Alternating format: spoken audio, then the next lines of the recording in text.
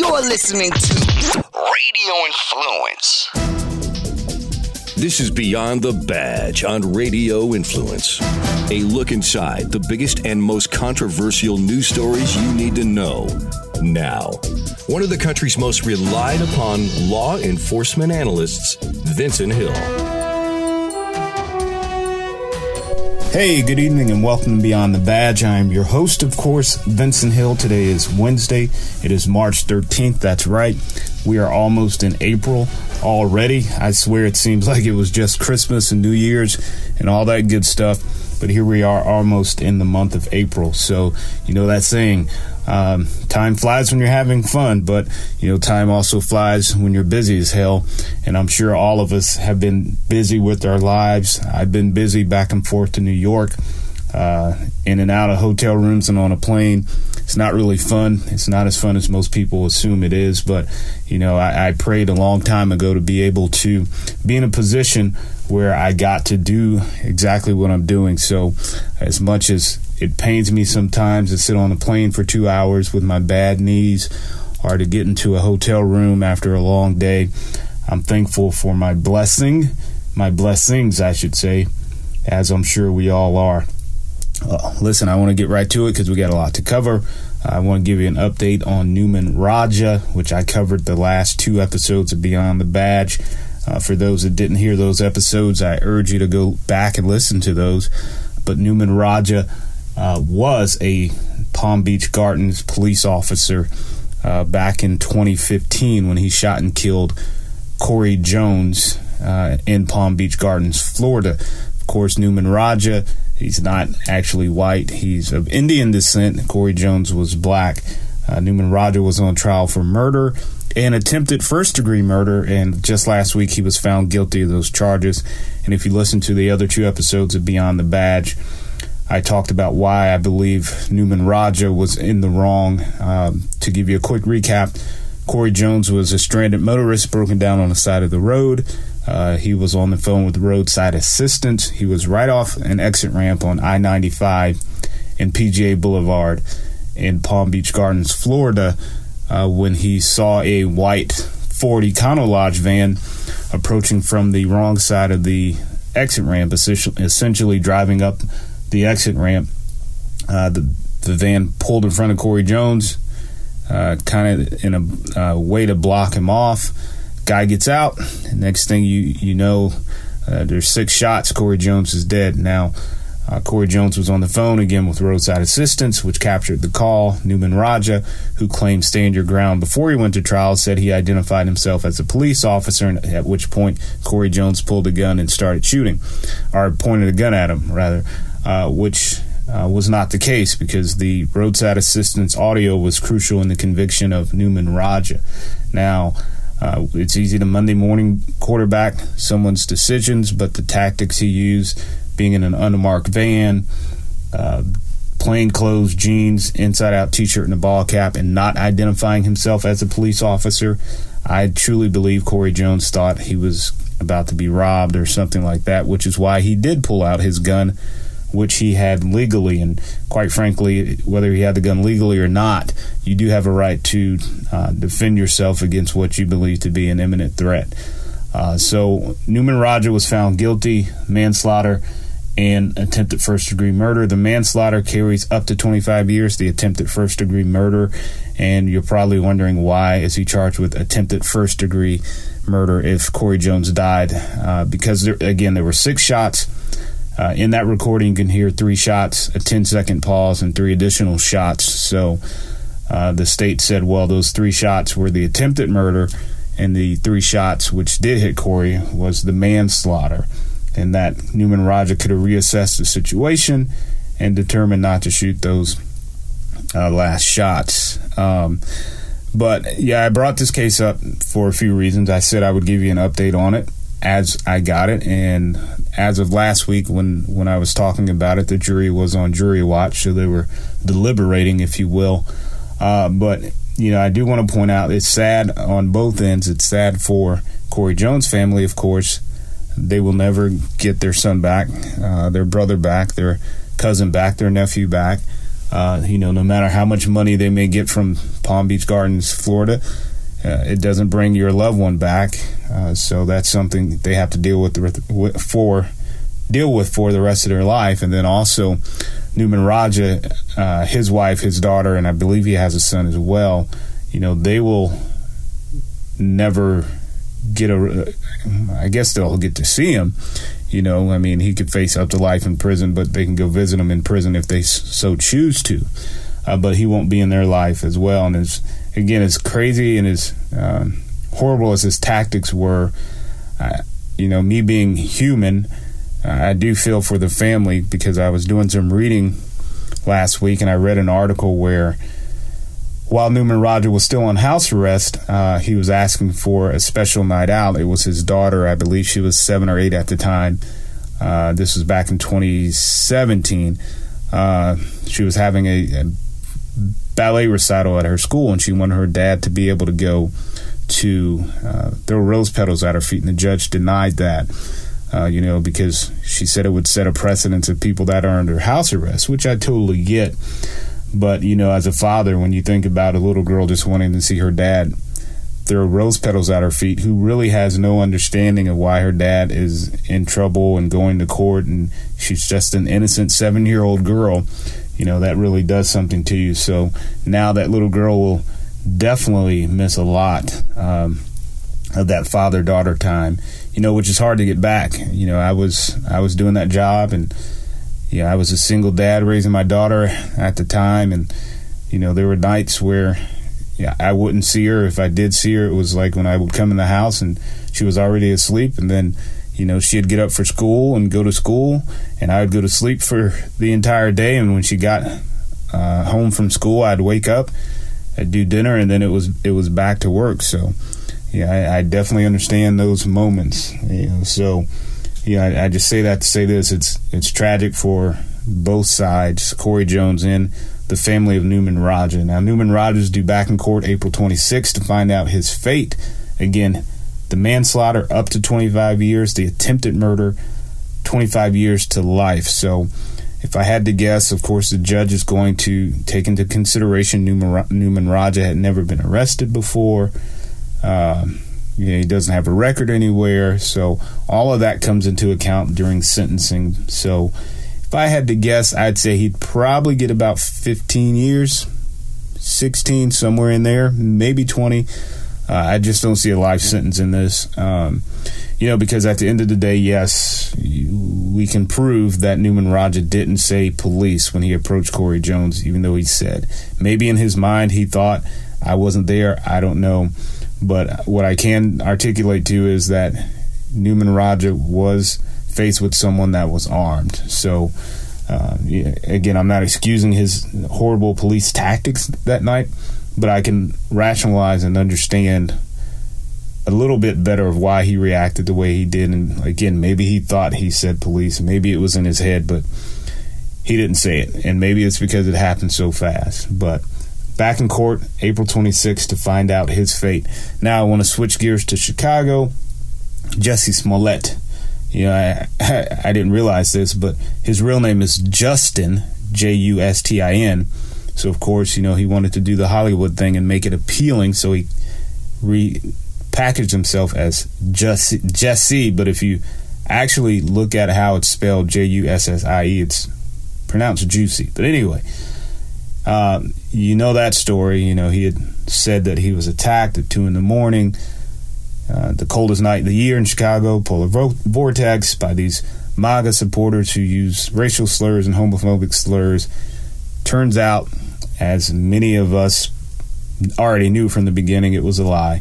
So initially he was charged with filing a false police report, but the Cook County grand jury came back and charged him with 16 counts of disorderly conduct, i.e. filing a false police report, which is a Class 4 felony.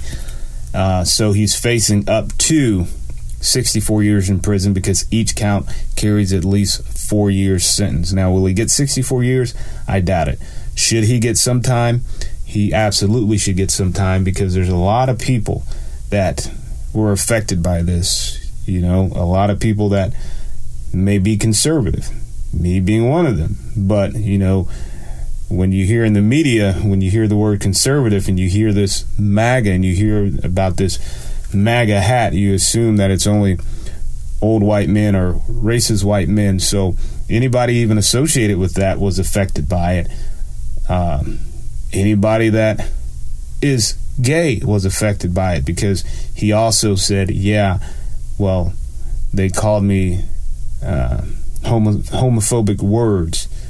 And anybody that was black and that has actually been attacked because they were black was affected by it. Anybody gay or lesbian that has been attacked and that were affected by it because of their sexual preference, they've been affected by it. So not only should he go to jail, i.e. prison, and I hope this just doesn't come up with some probation community service bull crap, because this thing was so big. You use race, you use political, you use sexuality at a time where this country is already divided because of the mainstream media, and the mainstream media jumped on the story without having the facts, which propelled this story into this big snowball. You need to not only go to prison, Jussie Smollett, but you need to apologize, not just to black people, not just to the Chicago Police Department, not just to ABC where you went on Good Morning America and lied, not just to gays. You need to apologize to the entire country, because your hoax, your story, your stupidity affected the entire country. Now, at a time where everyone's like, oh, well, this person said something 15 years ago, they should be fired, they need to apologize. Hell, Kevin Hart didn't host the Oscars because of a joke or something he said 10 plus years ago about gays, and people still demanded an apology before he would host the Oscars. And he was like, dude, I'm tired of apologizing. I've apologized. I'm not the person I was then. If it's that big, when it's for something that people on the left or people in a certain sexuality or people in a certain race are passionate about, then they should be passionate about. They should not excuse the fact that Jussie Smollett said, well, it's because I go hard against 45, i.e. President Trump. They shouldn't exclude the fact, even though I've heard it on some of these major mainstream media networks where people are like, well, even though he lied, it is President Trump's fault, and this MAGA hat is a symbol of racism and blah, blah, blah. If you're willing to excuse his actions, to try to justify his actions, to push your political beliefs, then you have a problem with that. That is not okay. Accountability is huge. He should account for his actions. You should not excuse his actions because you believe, oh, well, he's right, that everybody that supports President Trump is a racist, so therefore it could have happened. It could have happened. The fact is, it didn't happen. He hired 2 Nigerian dudes that also would sell him Molly, ecstasy, on the streets, that they also probably had some other relationship that we still don't know about, and he pays them with the check to pull off this bogus racial hate crime.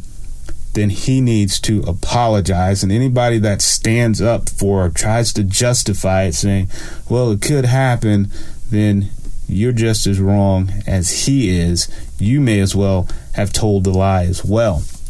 Now, I talked about Newman Raja and him going to prison. And on the show, we talked about Jason Van Dyke in Chicago, who was convicted of murdering Laquan McDonald. Just last year, he was found guilty of that.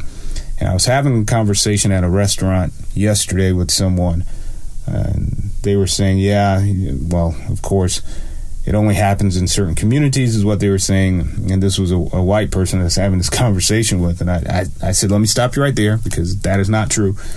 But they were saying, well, this may set a precedent of officers going to prison for this injustices in the black community or their use of deadly force. And I said, well, no, not necessarily true. Every situation is different. Every situation is different. And it reminded me of Stephen Clark. And I brought this up, and Stephen Clark was killed almost a year ago, I believe, March of 2018.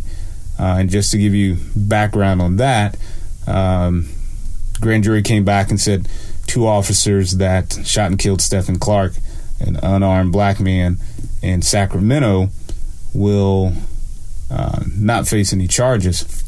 And of course, there's been protests, there's been all of that stuff going on up there. But, when you look at the totality of the evidence, when you compare Newman Raja, who was in plain clothes in an unmarked white van, who jumps out on someone that's broken down on the side of the street, who was on the phone with roadside assistance, to Stephen Clark, there's no comparison. And give you a quick recap. March of 2018, March 18th to be exact, almost a year ago, police were called. Police were called. So guess what? Police show up when they're called. They were told that there was this kid breaking into cars, shattering windows. So police had a helicopter up. They spot Stephen Clark. Ground units show up. They try to approach Stephen Clark. He runs. He runs for some time, gets into a backyard. It's dark. The police are wearing body cam. He turns around with something in his hand, makes a motion. Police shoot him. They shoot, I believe, 20 times. He shot 8 times. And the grand jury said it was justified. Now, of course, people in certain communities are saying it's not justified. It's only because he was a black man and he was in his grandmother's backyard. Well, let's look at the totality of the evidence here. And again, I'm not saying that I support it one way or the other, but I've done this job. So let's look at the totality of the evidence here. Police got a call of a crime in progress. Step number 1, police just don't show up and start harassing people. Doesn't really happen. Sometimes police will investigate people on the streets, yes. But when police get a call, they are required to respond to the call. They can't say, well, I'm not going. Is the suspect black? Yes, he is. Well, I'm not going because I'm white. They get a call, they're required to investigate. The individual starts running after the commission of a crime. They commit another crime, fleeing, eluding police. It's a crime. It's a misdemeanor. In some states, I think it's a class C or D felony. So he's eluding police. So police give chase. Now, let's dig into the fact that he's in his grandmother's backyard.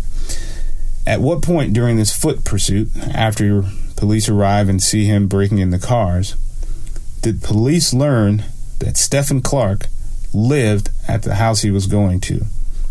Think about that. At what point did police say, you know what, I bet he's running to his grandmother's house?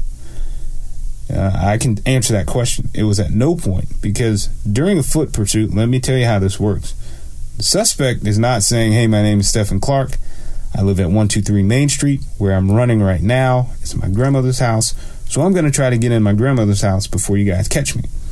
And while the police are chasing, they are not saying, hey, my name is Joe Police Officer. What is your name and what is your address? And while you're running, are you running to a relative's house? So the fact that he was at his grandmother's house has nothing to do with the totality of the evidence, because the police did not know that. And for all of those that want to still stick with he was at his grandmother's house,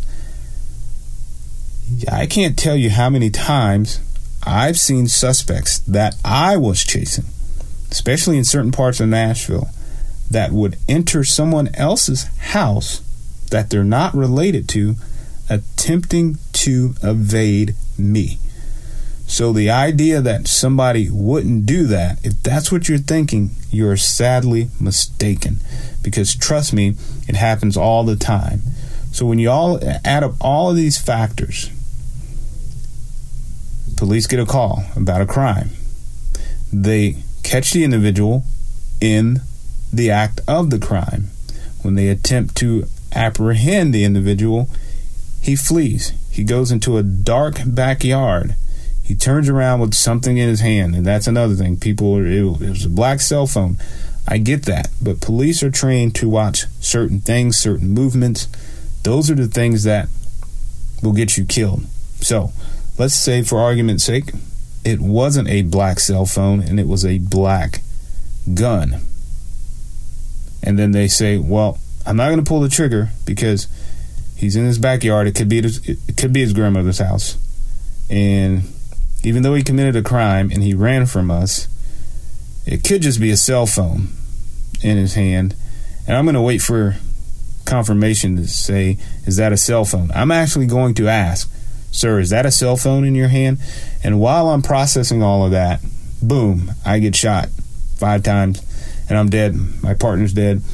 And now we have to explain to our families why we were killed, because we were too concerned of figuring out if the black object in his hand after the commission of a crime and after fleeing from police is a cell phone versus, man, this guy could be armed and he doesn't want to go back to prison, or he doesn't want to go to jail.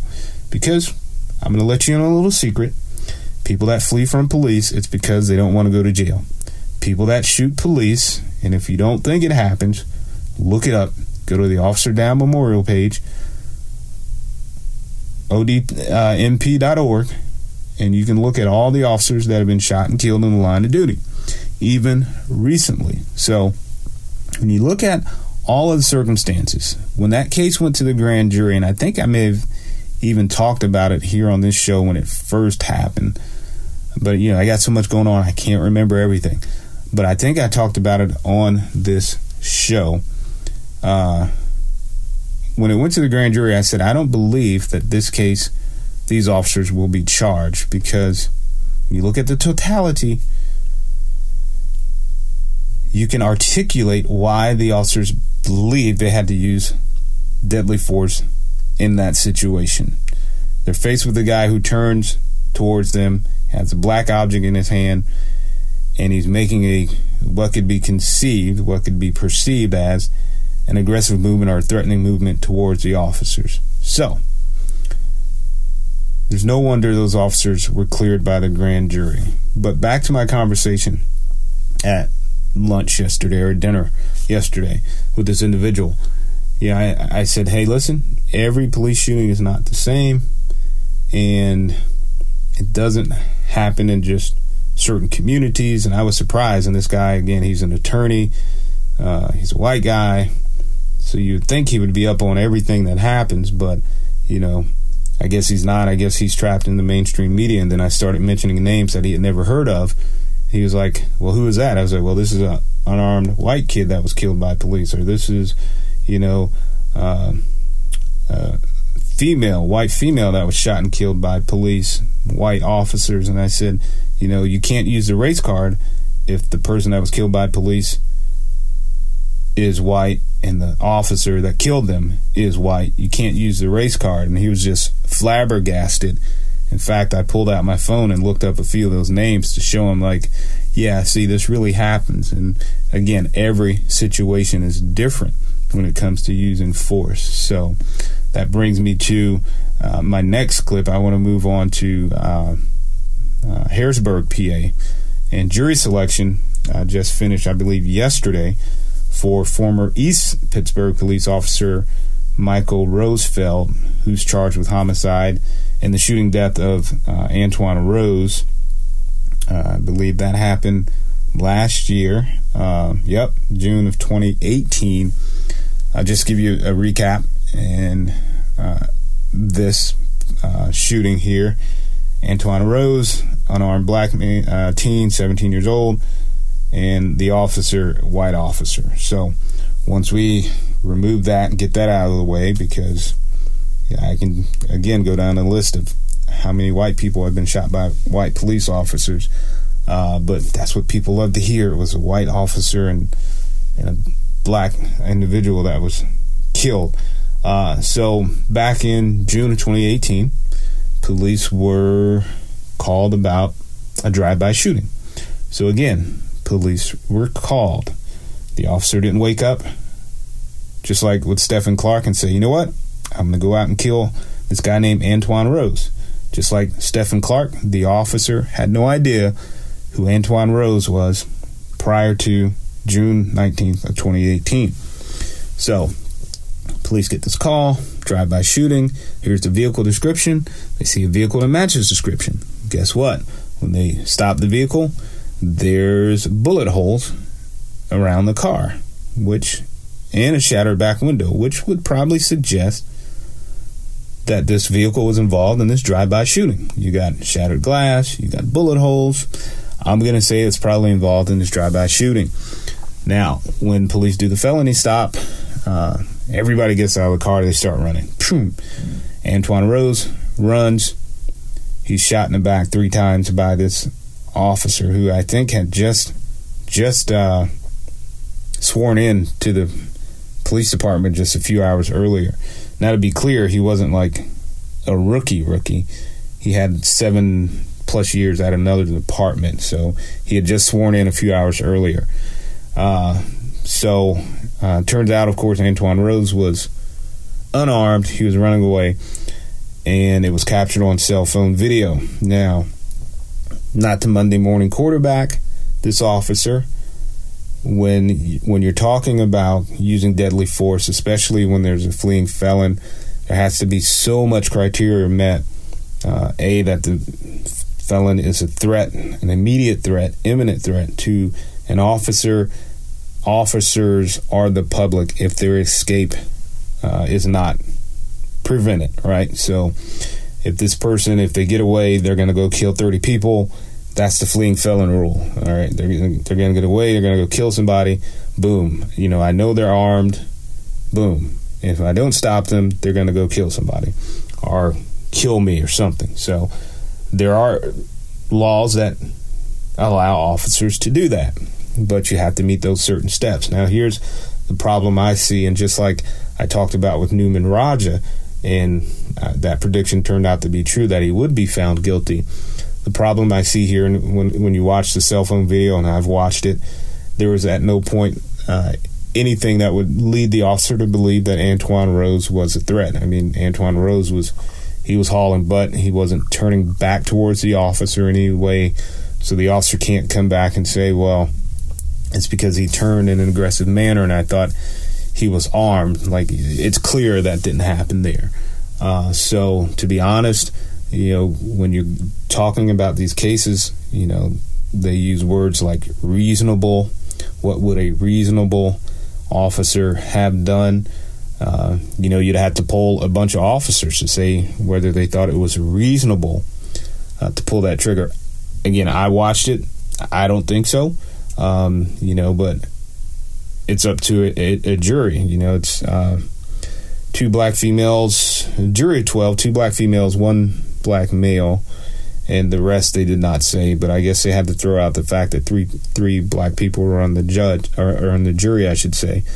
And I'm sure the defense attorney is going to say, hey, it was a fleeing felon. We also found 2 guns in the car, which they did. And, the vehicle was just involved in this drive-by shooting, so it'd be reasonable to think that Antwon Rose could have been armed. And I guess for argument's sake, that's a fair assessment. That is a fair argument. But was that imminent threat there against that officer or the public if Antwon Rose got away? And I think that's what it's going to come down to. I think the jury will... even the blacks that are on the jury will listen to the evidence and listen to use of force policies and procedures, which will be presented in this case as it was in Newman Raja, and make the decision based on that. So I say that to say this: all of these police shootings are not the same. There's not a precedence just because we've seen Jason Van Dyke convicted and Newman Raja convicted.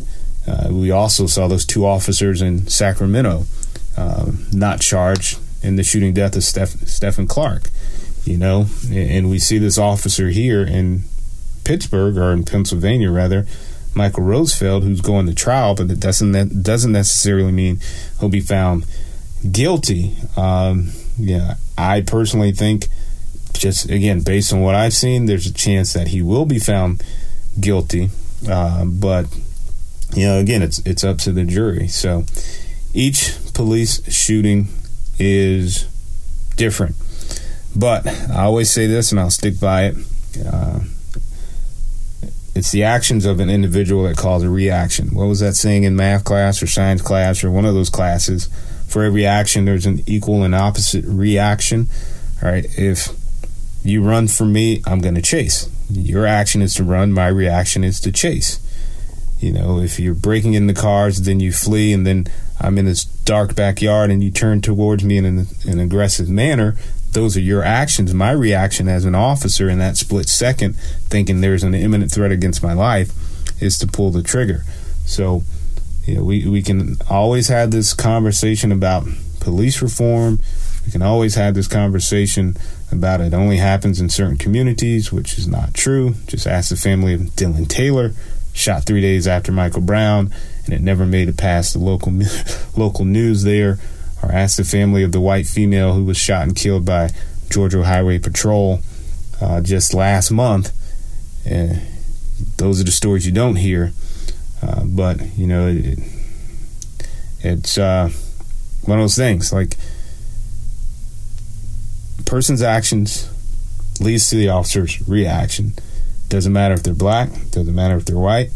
A person's action leads to an officer's reaction. So, you know, for all those people that keep saying we need police reform and everything's racial, you know, first, let's start having accountability. You know, let's not excuse that people are out doing crimes and then police get called and all of a sudden it's racial, because police, when they get that call, they can't say, well, all we have right now available are white officers. Would you like to wait? No, when police get the call, they have to go. And when they say it's a black suspect, the officer on the other side of that radio can't say, well, I'm not going because I'm white. They have to take the call. Everything's not black and white, and we need to start preaching accountability just as much as we hear the word police reform out of certain communities. All right, I am out of time. I'm a little late for getting to an Atlanta Hawks game with my son. So I want to thank you for listening. But before I go, I would be remiss if I didn't do my 10-7 segment. Tonight I want to feature Deputy Sheriff Jacob Keltner, McHenry County Sheriff's Office, Illinois. His end of watch was Thursday, May 7, 2019. Deputy Sheriff Jacob Keltner was shot and killed as he and other members of the Great Lakes Regional Fugitive Task Force attempted to serve an arrest warrant in Rockford, Illinois. The task force located the subject at a hotel at 747 North Bell School Road. They were attempting to arrest the man at 9:15 a.m. when he opened fire with a rifle, striking a woman he was staying with. The man then exited the room and opened fire on officers who were outside, striking Officer Keltner. The man then fled from the hotel and led officers on a pursuit that lasted 150 miles. The vehicle became disabled on I-55 near Lincoln, and the subject was taken into custody after barricading himself inside the vehicle for several hours. Deputy Keltner was transported to a local hospital where he succumbed to his wounds approximately 6 hours after being shot. He had served with the McHenry County Sheriff's Office for 13 years. He was survived by his wife, 2 young children, his father, and a brother who work in DuPage County law enforcement, and other family members. 9:15 in the morning, y'all. That's when that officer was shot. Like I just said, every situation is different. All right, I want to thank you for listening so much. I will see you same time, same place, right here, exclusively, RadioInfluence.com. Good night. To continue the conversation, get updates on the show, and to find out when you can see him on television, follow Vincent on Twitter at Vincent Hill TV. That's at Vincent Hill TV. This has been Beyond the Badge on Radio Influence. I'm Jerry P. Tuck, CEO of Radio Influence. I just wanted to take a quick moment to say thank you for downloading and subscribing to this podcast. There are a lot of people behind the scenes here at Radio Influence that work hard to keep you entertained day in and day out. If you'd like to get involved and advertise on this program, or you have some show ideas that you'd like to see us add to the Radio Influence family, please email us at contact@radioinfluence.com. We all have crazy schedules, so the fact that you took time out of your busy day to let us entertain you for a while means a lot. Without you, the listeners, we wouldn't exist, so thank you again for downloading and subscribing to this show. Don't forget to check out radioinfluence.com to see what other shows we also have to offer. All of Radio Influence's programming can be found on Apple Podcasts, Stitcher, TuneIn Radio, Google Play, and of course, radioinfluence.com.